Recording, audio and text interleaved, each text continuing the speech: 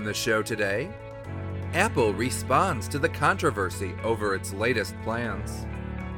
Security researchers reveal an increase in ransomware payments. Firefox introduces a new privacy feature. Our scam of the day offers you new features on popular websites. And today's tip gives college students 7 steps for online safety while at school. All of that and more is coming up on the October 16th, 2021 edition of Cybersecurity Made Personal.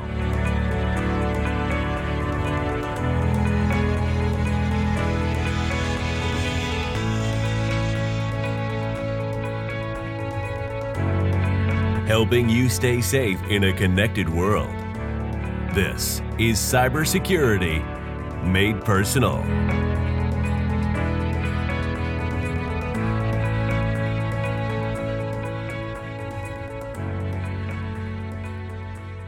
Hello and welcome to the Cybersecurity Made Personal podcast, the safest podcast on the internet. I'm your host, Jim Herman. I have 4 stories on the news beat for you today. We begin with a follow-up from our lead story last week, where Apple had announced a controversial new feature that would work to identify photos of exploited children. This week, Apple responded to the controversy. Apple attempted to stress that the new system will be fully auditable, so that anyone can verify that Apple has not expanded the search criteria beyond photos of child pornography. Apple also said that many people in the media have confused 2 similar but totally different features. Besides checking photos uploaded to iCloud, Apple also introduced some new tools that allow parents to better monitor the images being shared by their children. Apple believes that elements of these 2 features were confused in the media reporting on the subject.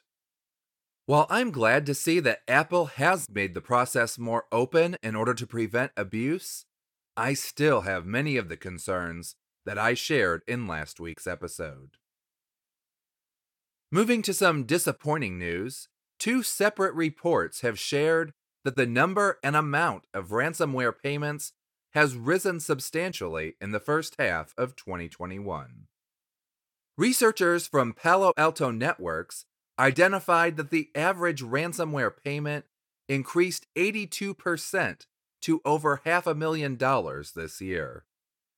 Meanwhile, Barracuda researchers identified a 64% increase in the number of payments made so far in 2021. The Palo Alto researchers stated that one of the biggest reasons for the increase in payments has been the threat of quadruple extortion. This is where the criminals use 4 different techniques to try to convince the victims into paying. In addition to just encrypting data, the attackers also steal data and threaten to release it, attempt to shut down the victims' websites, and threaten to contact customers, vendors, employees, and the media to reveal that the company was a victim. The embarrassment that could come from any one of these 4 attack vectors can cause companies to pay even when they have appropriate backups. However, the fact remains that until the vast majority of businesses refuse to pay these ransom demands, the criminals will have no incentives to stop attacking companies and holding their computers for ransom. And if you're a senior citizen, our next story could affect you. Researchers found an unsecured Amazon Web Services bucket belonging to the website Senior Advisor, one of the biggest senior care websites in the US and Canada. The data exposed included information from over 3 million seniors from 2002 to 2013. The data included not only Senior Advisor customers, but also lists of potential customers. Fortunately, the issue has been fixed, hopefully before the data fell into the wrong hands. Senior citizens are one of the most targeted groups for scams. And finally, we end with some good news. Mozilla released version 91 of its popular Firefox web browser this past week. One of the biggest changes is the introduction of strict mode, which is intended to prevent hidden privacy violations. Strict mode will help with deleting stubborn cookies and other web browsing data from your computer. Firefox will now monitor the data that each site stores on your device and place them all together in what it calls the cookie jar. When you want to clear the cookies from one site, it will delete everything in the cookie jar for that site, not just the cookies that are directly affiliated with that site. This feature helps shut down some of the ways that third-party cookies manage to avoid being removed by web browsers. To enable this feature, make sure you are on Firefox version 91 or higher, click on the shield, select Protection Settings, and then change the Enhanced Tracking Protection option to Strict. And now we move on to our scam of the day. Today's scam is the new feature scam. This scam preys on people looking for new features on websites, often features that are extremely popular requests. One of the most common iterations of this scam involves the often requested dislike button on Facebook. Another common feature request is the ability to edit tweets on Twitter. Regardless of the feature used in this scam, you'll see a post or an advertisement promising that some new plugin or app will finally give you this feature. Excited about the prospect of finally getting that dislike button or editing function, you're willing to do whatever it takes to get that new feature. Now, the website may add the feature for you, so you might actually see a dislike button the next time you sign in. But that feature isn't going to do anything that anyone else can see. So click all you want on that dislike button, it's not going to do anything that anyone else can see. But meanwhile, whatever you installed on your device or added to your social media profile will be monitoring your information and stealing your data. And if you're like most people, you likely agreed to let the company collect your data. So be careful whenever a third party offers to add a new feature to a site. While they might be able to create a change that you can see, a new feature like editing tweets or a dislike button on Facebook will require an update from the site itself. Don't be fooled by ads offering you anything else. The actual product being collected is your data. If you find a scam you think we'd like to talk about on the show, you can send it to us at scam@cybersecuritymadepersonal.com.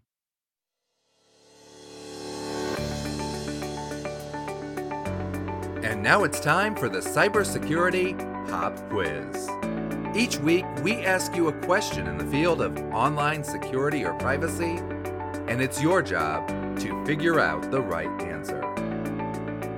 Today's question is a multiple answer question, which means that any combination of these answers could be correct. The question is, which of these are ways that you can keep your email account safe? A. Use only one email account for everything. B. Use a strong password and set up two-factor authentication. C. Sign into your account from your own devices only. D. Turn off automatic loading of content. And E. Send whatever you want because email is completely secure. The correct answers will be revealed in next week's episode. But if you want to know them right away, you can go to cybersecuritymadepersonal.com/popquiz to submit your guess and find out if you're right. Plus, if you submit your guess on the website, regardless of whether you're right or wrong, you can be entered to win a $25 Amazon gift card when we conclude Season 3 in August. But your guess must be submitted before the next episode airs on Monday, August 23rd. For official giveaway rules, visit cybersecuritymadepersonal.com/quizrules. Last week's question was, which of the following are an indication that a website has bad security practices? A. Using AES 256 encryption. B. A badge that their website is certified safe. C. Asking you to enter your password on a site that begins with http:/. D. Setting a maximum password size of 15 characters. Or E. Emailing your password when you say that you forgot it. The correct answers are C, D, and E. You should never enter your password on a site that is not secure, which is indicated by the HTTPS at the beginning of the address. If a website asks you to enter sensitive data, like a password or a credit card number, on a site that is not secure, that is a very bad security practice. In fact, even if you delete the S and try to enter data on the unsecure site, the website should either redirect you back to the secure version or not allow you to enter any data. A maximum password size is also a horrible thing when it's small. Limiting how long a password can be serves almost no purpose. But when the password size is a mere 15 characters, it's way too small to provide adequate security now, and it will be even less secure as computing power increases over time. And as I've said a few times before on the show, you have reason to be concerned if a website emails your password to you. A website should run your password through a one-way encryption method called hashing, and then forget the actual password and save the hash. Regarding the other two options, AES 256 encryption is currently a very strong encryption option, so if a website is claiming to use it, that's actually a sign of good security. And there's no organization that certifies good security for a website. Some websites display badges about their security, but without a set of standards, a badge and a certification don't mean much at all.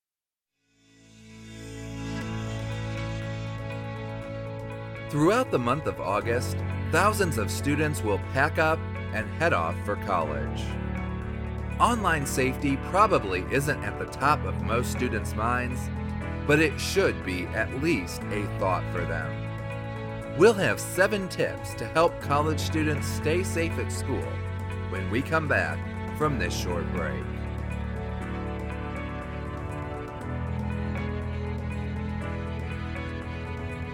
Hi, it's Jim. If you're enjoying the show, we'd love it if you could follow us in your favorite podcast player. That will ensure you never miss an episode. And while you're there, we'd also appreciate it if you could rate the show and give us a review. We'd love to hear what your thoughts are. And finally, the best review that someone can give us is to tell their friends about the show. Invite them to follow us on Facebook, Twitter, or Instagram, or send them to our website, cybersecuritymadepersonal.com, where they can find links to the show in all the major podcast players. Thanks for your support, and now back to the show.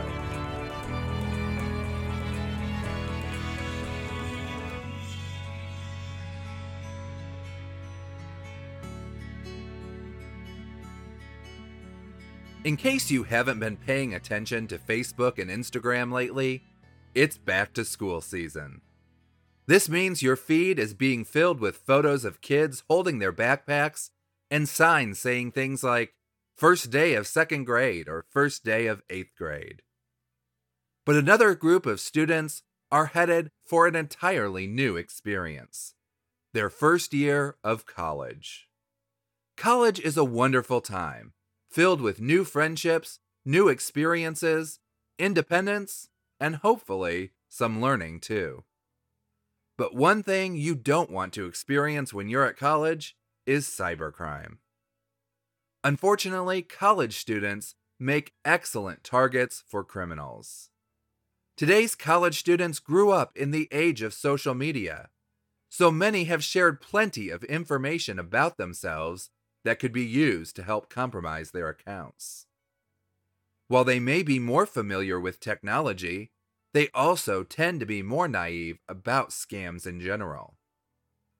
Some may live alone or stay at home, but most tend to live with roommates, either in dorms or in off-campus apartments. These living arrangements mean that many people may be coming to visit over time. And finally, college students tend to pay less attention to their bank statements and credit reports, meaning it's possible for the criminals to siphon money off or open accounts without being caught. So if you're headed off to college this month, or you have a loved one who is, here are 7 tips to help you or your loved one stay safe while on campus. First, make sure to protect your computer. Use a good antivirus and make sure to keep it up to date with the latest definitions. Also, while you're at it, keep your operating system and your other software updated as well. Make sure to use a strong password on your computer. A college dorm environment will offer many opportunities for someone to have access to your computer. And even if you live at home or off campus, there will still be opportunities for someone to access your computer. Second, if you use a public computer, make sure that you sign out of any accounts that you're signed into. Hopefully, the college's IT department will have set up the computer so that it won't remember your account information even if you forget to sign out. But you shouldn't rely on that.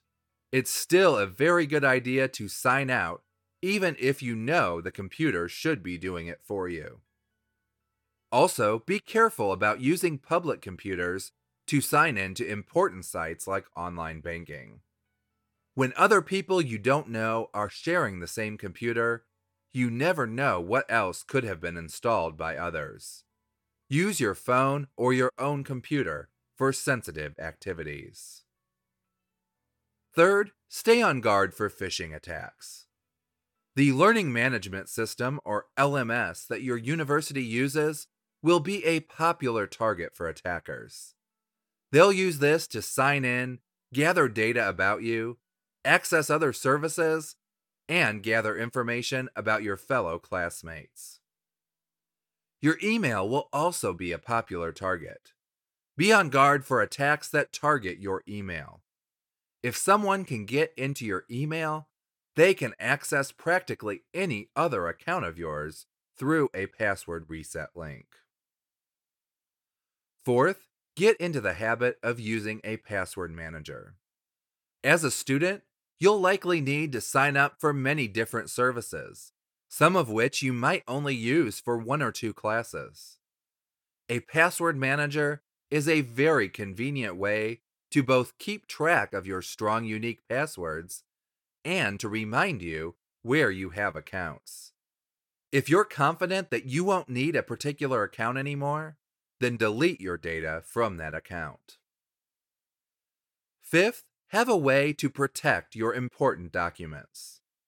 Don't leave your birth certificate, your social security card, bank statements, tax forms, or medical records sitting out or even in an unlocked drawer. If you don't have a locked place where you can keep these documents safely, then make arrangements to send them back home. The cost of having these documents overnighted to you if you do need them in an emergency isn't worth the possibility of having this information stolen. Sixth, make sure to lock any devices when you're not using them, and don't leave devices sitting around in public. Sure, I understand how inconvenient it can be to be sitting at the library and have to pack up your laptop just because you need to run to the bathroom. But it's the safest course of action unless there's someone you trust with you. An unattended device, especially an unlocked one, is a very vulnerable device. And finally, seventh, don't fall into the trap that many students have. Make sure you have at least one backup copy of all your important files. There are many stories of students who had a file get corrupted or a disk go bad the night before a major project was due. Don't put yourself in the position of having to do an all-nighter in order to get that project done on time. Make sure you have one or more backup copies of all your important work. So while college can be a wonderful time, it also needs to be the time when you step up and take control of your own online safety. If you're heading off to college this fall, make sure that you keep your personal data safe. And if it's your child or other loved one heading off to college, then make sure that they know to stay alert to the threats that exist online. That's all for today. Thanks for listening, and come back again next week, where our tip will discuss how to check for apps that could be stalking you. So until next time, stay safe. Thanks again for joining us for the Cybersecurity Made Personal podcast. Check out the show notes page linked in the description for links to the articles mentioned, more information about today's tip, and a transcription of this episode. If you enjoyed this episode, we'd love it if you would consider visiting our welcome page at cybersecuritymadepersonal.com/welcome. There, you can find more information about the show and links to some of our most popular episodes. Cybersecurity Made Personal is provided for educational purposes only. Don't take any action on your computer unless you fully understand what you are doing and the possible consequences. Visit cybersecuritymadepersonal.com/disclaimer for more information. Cybersecurity Made Personal is a production of Personal Cybersecurity, LLC. I'm Jim Herman. Thanks for listening, and stay safe.